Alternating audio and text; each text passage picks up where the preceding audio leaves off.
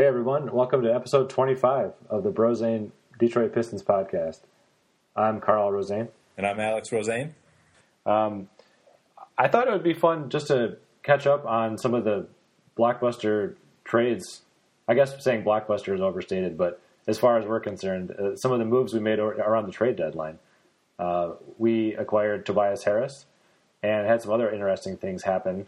And while we're certainly not breaking news here, a lot of people have talked about the trade right after it happened. We had the benefit of seeing Harris play in our lineup for the last 5 games. And we actually got to see him with our own eyes at the Palace when Anthony Davis reminded us all why he's potentially the future of the NBA. But, we got to see him in person. And what do you make of him, Alex?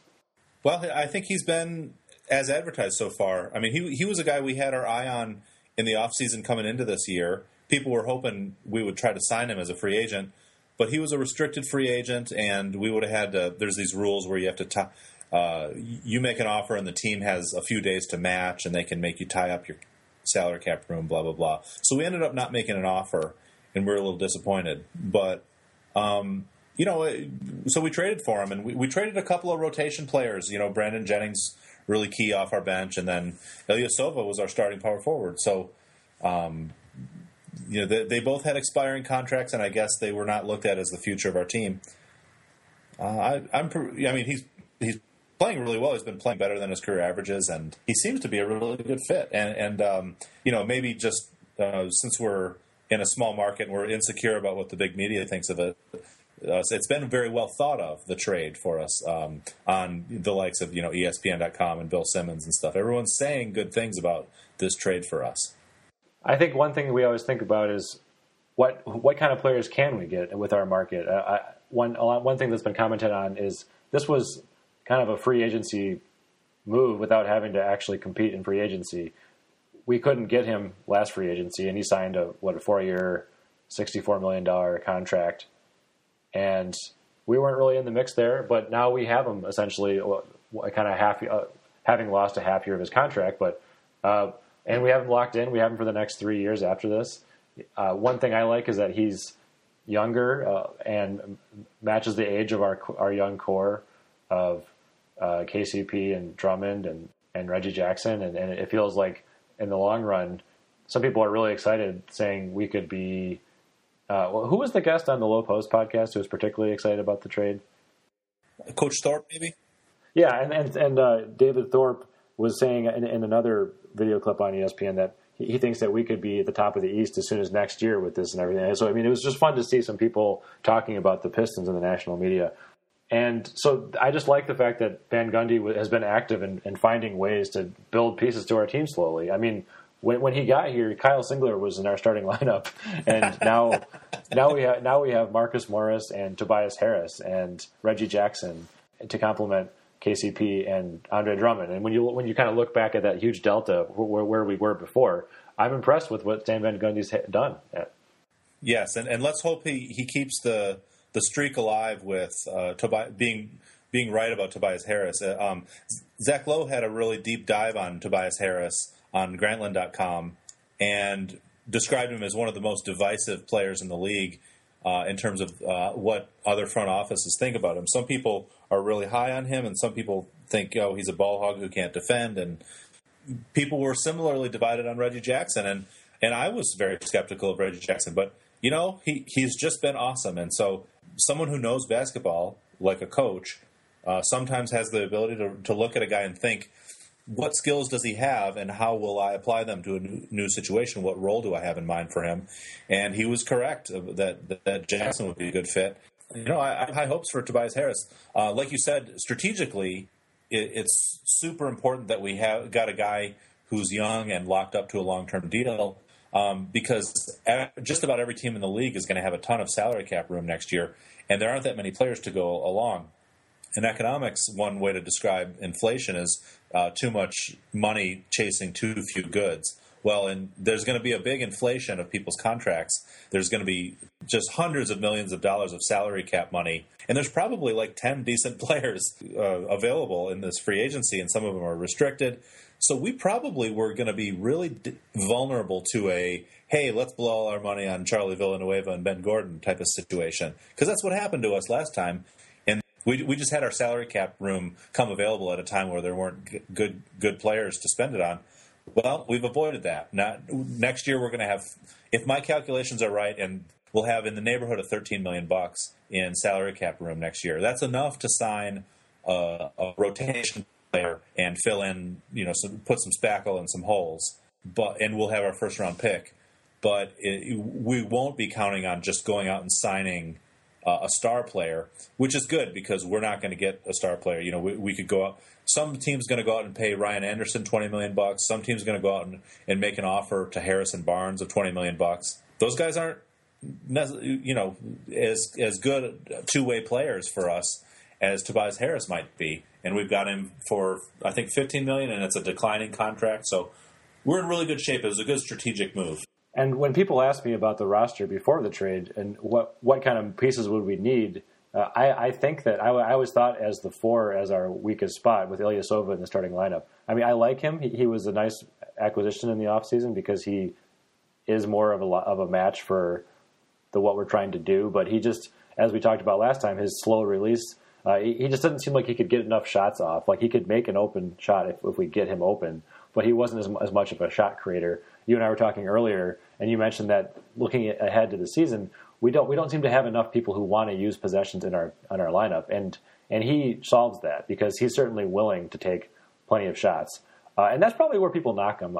You shared before the Basketball References player comparison finder, and one of the ones that tops the list is Rudy Gay, and that's probably the side of things on the negative side where Rudy Gay kind of feels like an empty calories stats kind of guy who never plays for winning teams. And maybe that's what people were thinking about when people who grumble about him in Orlando. Yep. Yeah. And let me just fill that in or flesh that out a little more. I just looked on Basketball Reference there for guys who had kind of a similar height and quality profile at the age Tobias Harris is right now. Just looking at early in guys' careers, and it was a really interesting list. Rudy Gay, Jeff Green, Linus Kleiza, who played for the Raptors for a bit and played internationally, Rashard Lewis, who was the catalyst to the Dwight Howard and Stan Van Gundy Orlando Finals team, and Tim Thomas, who was, again, about the size of Tobias Harris, very skilled player, but for some reason never lived up to his potential. And that's an interesting list that makes me think he's going to be he's very likely to remain a quality player and a starter caliber guy.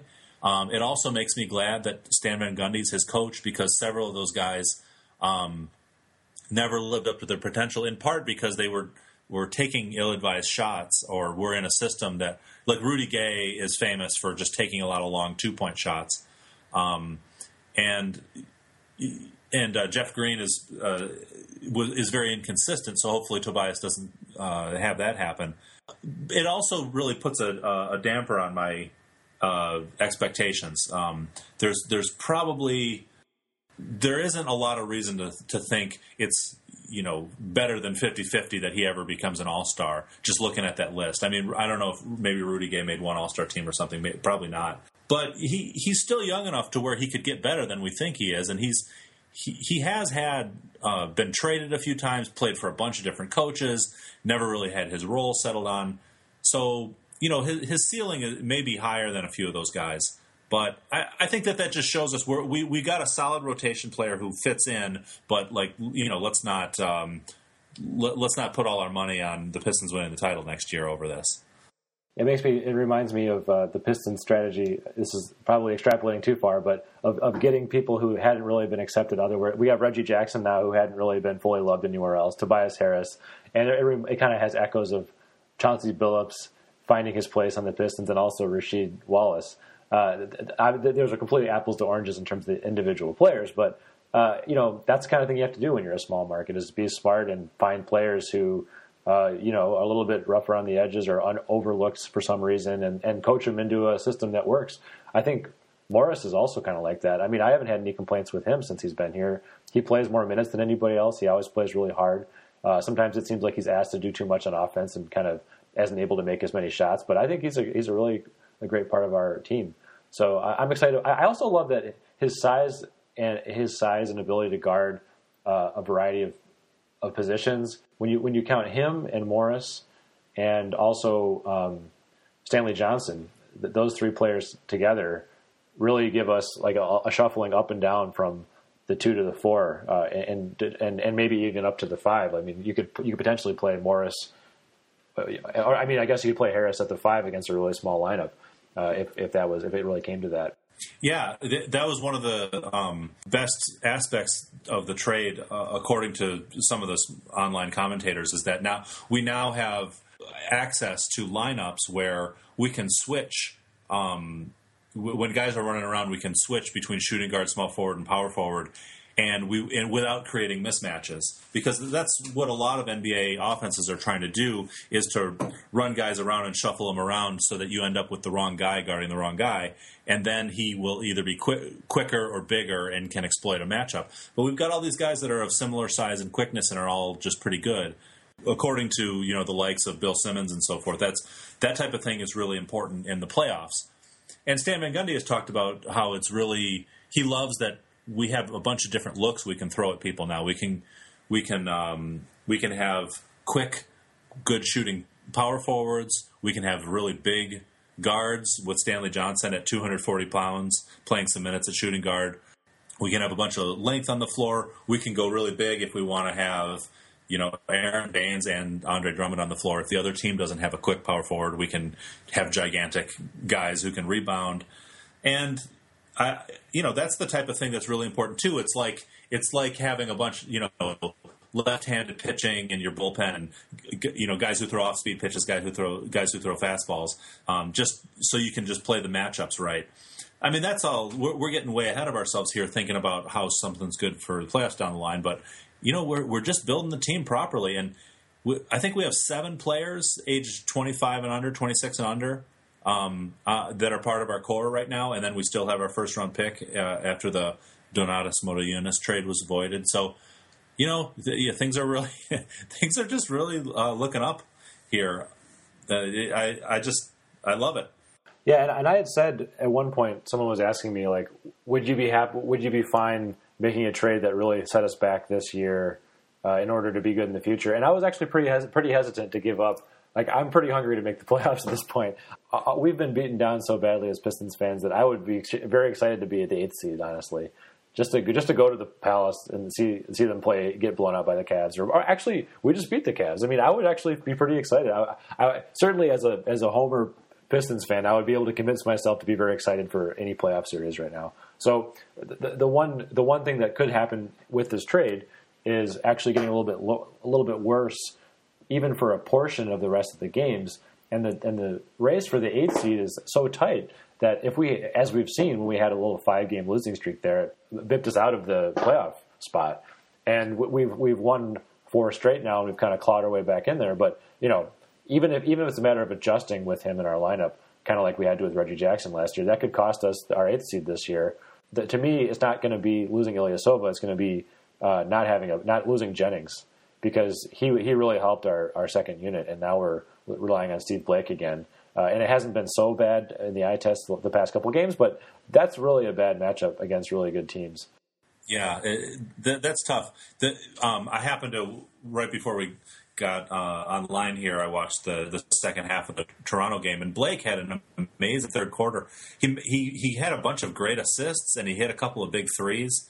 I mean, he's our brother-in-law Jamie was telling me Blake's got his number retired at Maryland. He's got some skill in there. He's just too slow to guard the other point guards, and I don't know. Maybe he can hold down the fort. Who knows? But you're right. Any little let off. Hopefully we've already made the adjustment period, and we'll just be back to where we were or better for the rest of the season. But I want to go back to something you mentioned earlier, the usage thing. When I was looking, to make my little projection spreadsheet at the beginning of the year to see how many wins I thought we would have, one of the things I noticed is that if you add up all of the usage rates of all the guys and think about who's going to use our possessions, it was like way below 100%. So we knew coming in that several players were going to have to use a lot more possessions than they had ever in their careers before. And we've seen that happen. Andre is using more, and Reggie Jackson is using a ton. He's using like Carmelo Anthony level, how much he's shooting the ball. And that's good because he's great. But we've been complaining all season about possessions ending with Marcus Morris or KCP having the ball and having to create a shot. And they were big time scorers in college, and they can do it, they can try, but they're not very efficient at it. I just feel like having Tobias Harris, his shooting ability and height, and his ability to make a quick decision and get going towards the basket, he'll be able to take those the few possessions that end in a little bit of a scramble and get us a little bit of a better option, a better instead of being a terrible shot, it'll be an okay shot, and you improve your efficiency on your good possessions and your bad possessions, and I just that's one thing he really brings to the table. He doesn't shoot as high a percentage from three as Ilyasova, but he uses over 20% of his usage rate's over 20 instead of being under 20, and you can see that on the floor where he gets the ball and he just gets going towards the basket and can get shoot a floater, whereas Ilyasova would pump fake and dribble twice and then pick up the ball and then look for a guard, and then we would have 5 seconds left and Marcus Morris had to shoot a fadeaway. I've already seen in some games, just in the eye test of Harris being confident and being able to get a good shot off. He's really good at cutting to the rim, and if he needs to, he can get there, have a floater, draw contact. And he also has been shooting the ball from three well, and we need him to. I think last season was the only season he's actually shot well from three, where he actually shot above 35%, made a lot of corner threes. This season so far, he was back closer to 30%, and that was one of those things where the fact that he'd been shooting well was why he got this big contract, and now he kind of regressed back to not shooting well. Well, so far it looks good. I mean, it's only been a few games, but he's making his open threes, and he's getting the shots off quicker than old Ilyasova was. There were just a couple of notes from kind of a scouting report on him, so we can know what to look for the rest of the season. We haven't seen enough games to where we can see all of this, but he's in addition to being an okay and hopefully improving outside shooter, he's a good post player on offense, and that's something that Ilyasova did not bring to the table. And that's something where if he gets switched, where we're running our offense and smaller player switches onto him, Ilyasova couldn't really make much out of that, even though he was bigger, whereas Harris hopefully should be able to. The word on him is that he's got a good work ethic and studies film a lot and pays a lot of attention to his conditioning and diet and so forth. So, that sounds like a great long-term bet to have a guy who's going to work steadily to try to improve. And then, the word on him is he doesn't read the floor that well in making passes, so we shouldn't really be relying on him to be a playmaker, but so that's something we can watch out for, and maybe he can improve. And then finally, one of the things he admitted in an article, in an interview, that he needs to work on is he doesn't have a great stance on defense and can get blown by a little bit. And, he's trying to take yoga and make his hips more flexible. And he doesn't take very many charges in his career up until this season, which is kind of interesting because Ilyasova was by far the league leader in taking charges. So we'll have to see if our team defense works differently with him, but he blocks a few more shots. And anyway, I just thought I'd round out our scouting report on him as Pistons fans are trying to get used to watching our new player to see how he's going to fit in. But I have high hopes. I think he fits nicely. He's just a gear that fits with the rest of our machinery here. Definitely. And just to put a bow on it, his first three games, his offensive rating was 118, and he's been shooting almost 39% from three. So if that's how he continues on, he'll be our best offensive player on the team. Yeah, perfect. Why don't we transition from there into just looking a little bit at our team of late, and we had how about Andre Drummond? I mean, it's kind of hard to go a podcast without just focusing on him because he's really is our centerpiece. The first time we've had an All-Star in years. He played in the All-Star game. He actually was in the dunk contest also, and he was not impressive in that, but it was just cool to see him there on All-Star weekend. And one thing we had talked about, a couple of things we've talked about in terms of what he needs to do to get better is become a better rim protector. and also just how bad his free throws are and the impacts of that. So, first of all, there's been a little bit of buzz recently about his improved rim protection. Some commentators have mentioned it. I think after we beat the Cavs in that impressive win where we really held them to, I think we held them to like 90 points. In the interview afterwards, Reggie Jackson was asked like, well, how are you guys able to do it? And he said it all starts with Andre Drummond, and when he's locked in, we just all have confidence that we can really play aggressively, and we'll have help if someone gets past us.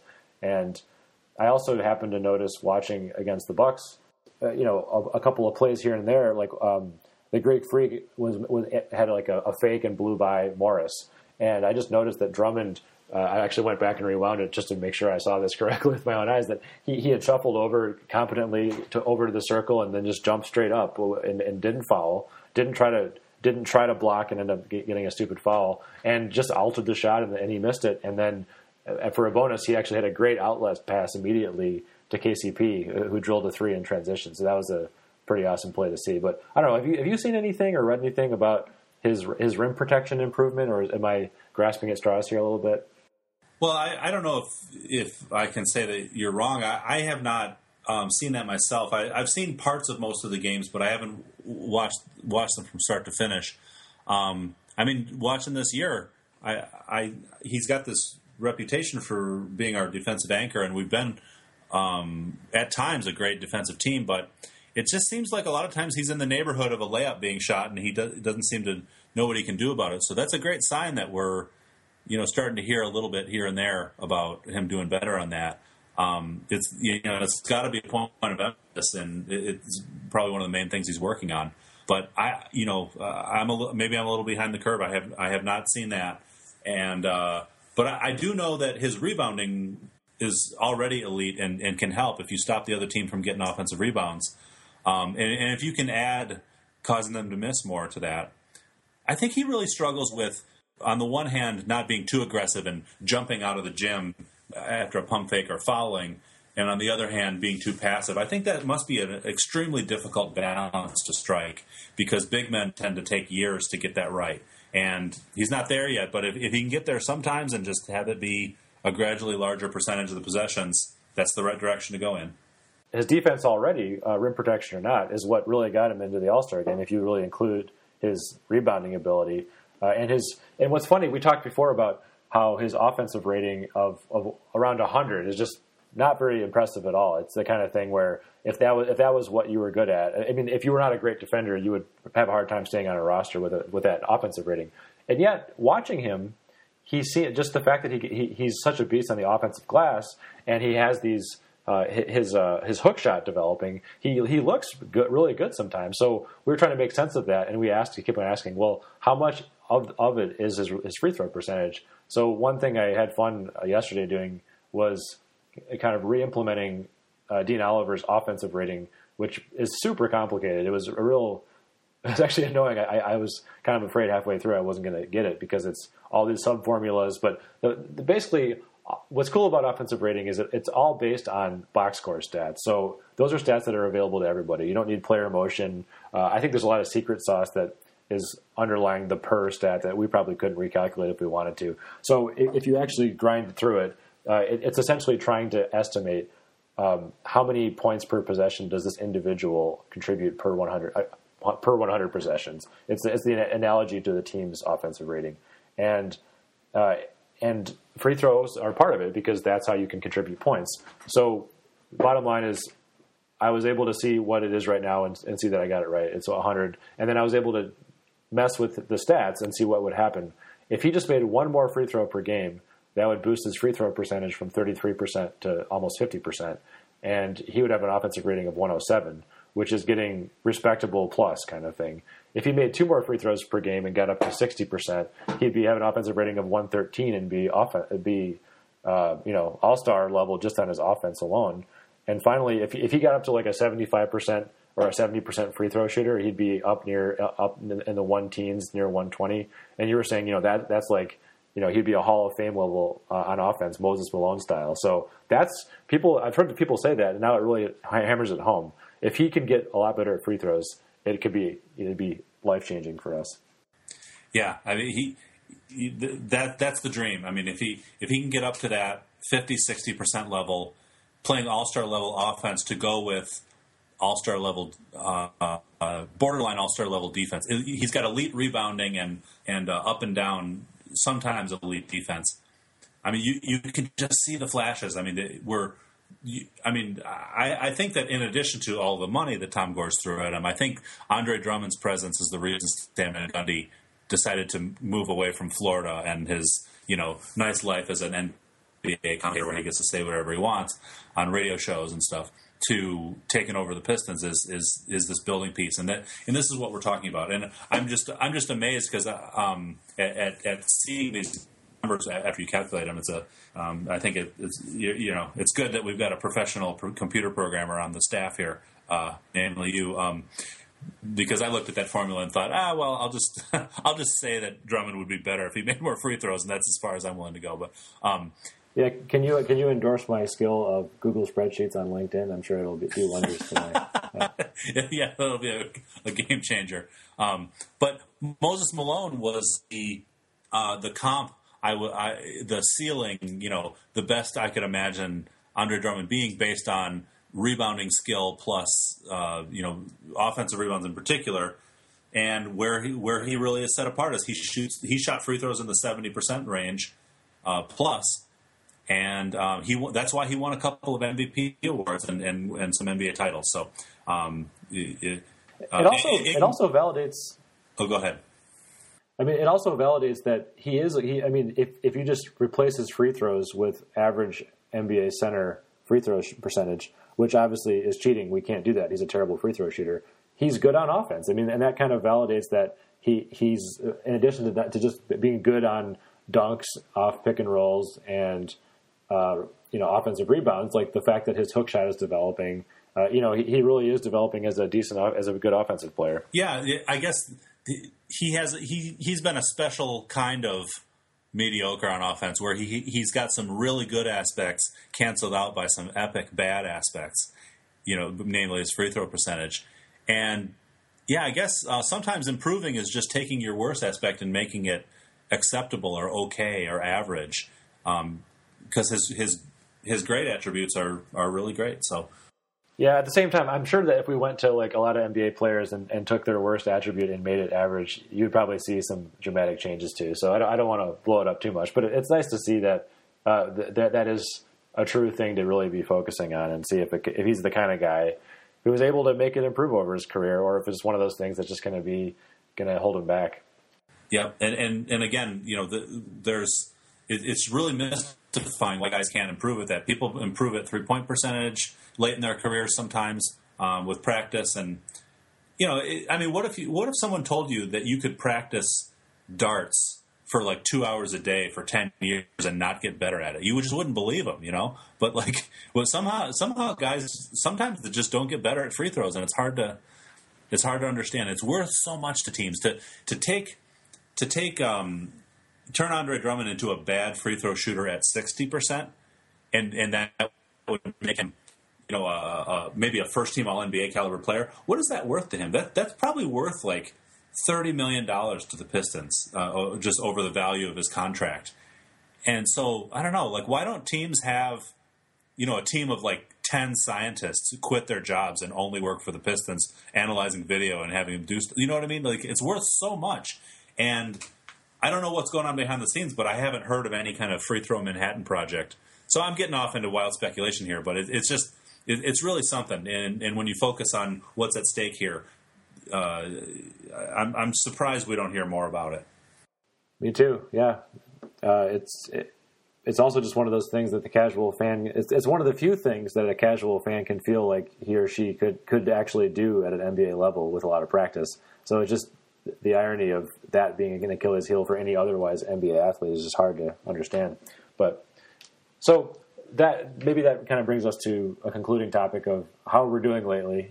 Last episode, we were getting pretty excited because we were solid, I think, in the 7th or 6th spot in the East, and it's so close that being in the 6th or the 8th or the 9th is actually not that big a difference. But we had a 5-game losing streak that really hurts, and it kind of put us down. It kind of put us to like really neck and neck with like the Bulls, the Hornets, and the Pacers. But I would say we actually have a little bit of distance between us and Boston, who's in the third spot now, and certainly Toronto and Cleveland, who are at the top of the East. But I was also looking at our trusty kind of segmented team statistics spreadsheet, and one thing I noticed that during our skid, our defense was really suffering, and our and lately, and when we're on like a 4-game winning streak, our defense is actually top 10. We're 7th best in the league, with averaging allowing 99 points per 100 possessions. And the two things that contribute to that, I'm guessing, are the opposing team's effective field goal percentages. We're doing the 8th best in the league at keeping those down, and we're actually forcing turnovers better than we have all season. So our defense is better. So our defense has gotten to like kind of our best of the year levels, and our offense is continuing to be pretty good, or maybe average kind of thing. And those two combined have us kind of lined up to be just a very small sample size of a few games, but the 11th best team in the league. And that's the kind of thing where we start to hope again about maybe finding ourselves in the 6th spot in the East by the end of the year. Yeah, and we're just on a knife edge. The separating the 4th team in the East and the 9th, which is us, is 3 losses in the loss column. So a little winning streak, a little losing streak, and we could go from missing the playoffs to having home court advantage for our first playoff series if something happens, and Miami could drop a little bit. I mean, unfortunately, Chris Bosh is having some really scary health issues with a blood clot, and he might not play the rest of the season. Charlotte made a trade to try to bolster the lineup, and Chicago's a mess. It all could go in any direction. But if you look at our schedule coming up, we're really about to enter a real crucible here. We're playing, I think, 6 of our next 9 games on the road, or maybe 6 of our next 7 on the road, I think. So it's our last really brutal road trip of the season. There are a couple of really winnable ones in there, Philadelphia and the Knicks, but we're also playing the Spurs on the road, which I don't know if they've lost at home this season. And Dallas is a good team, so if we, these next couple of weeks could really decide everything. Then we have a really long homestand, and and we could really improve. So I hope that the work of integrating Tobias Harris into our team, we've kind of worked our way through that. You mentioned that we've been playing well on defense, and our offense has been kind of average. I almost wonder whether now just hitting a stride on offense, maybe having a more skilled, versatile player and Tobias Harris on the floor more, get a rhythm going or open up some more options. Because you could imagine if we could get on a roll on offense, that gives you energy on defense. In starting from a position where we're typically top 10 defense when we're playing well, and then having more energy and having more of your opponent's possession starting out off of a made basket instead of a rebound and all this stuff, there's kind of feedback loops is what I'm saying, and we can end up being really good and being that team that beat Cleveland and Toronto in the last week for a longer stretch. So it's on the table that we could end up with the 4th seed, which is crazy considering that right now we're out of the playoffs. It's just, this is going to be wild, and it's been a long time since we've had a stretch run where we're not talking about our draft pick at this point in the season. Yeah, exactly. My God, I think this time last year was Jennings got injured because we were playing great, and then we just went on that awful losing streak right into the lottery. But yeah, the way we're playing lately, we go from we're not playing so well, I kind of hope we're playing someone crappy so we can get a win, to I'm excited. We've just handily beat Cleveland and Toronto.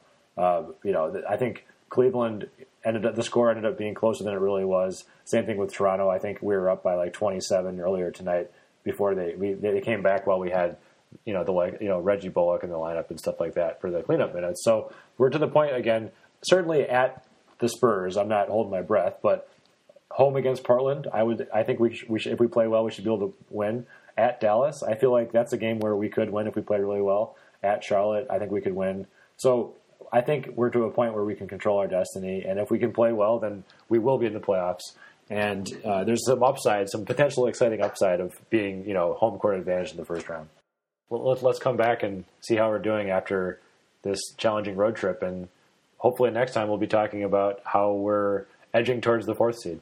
All right, let's make that playoff push.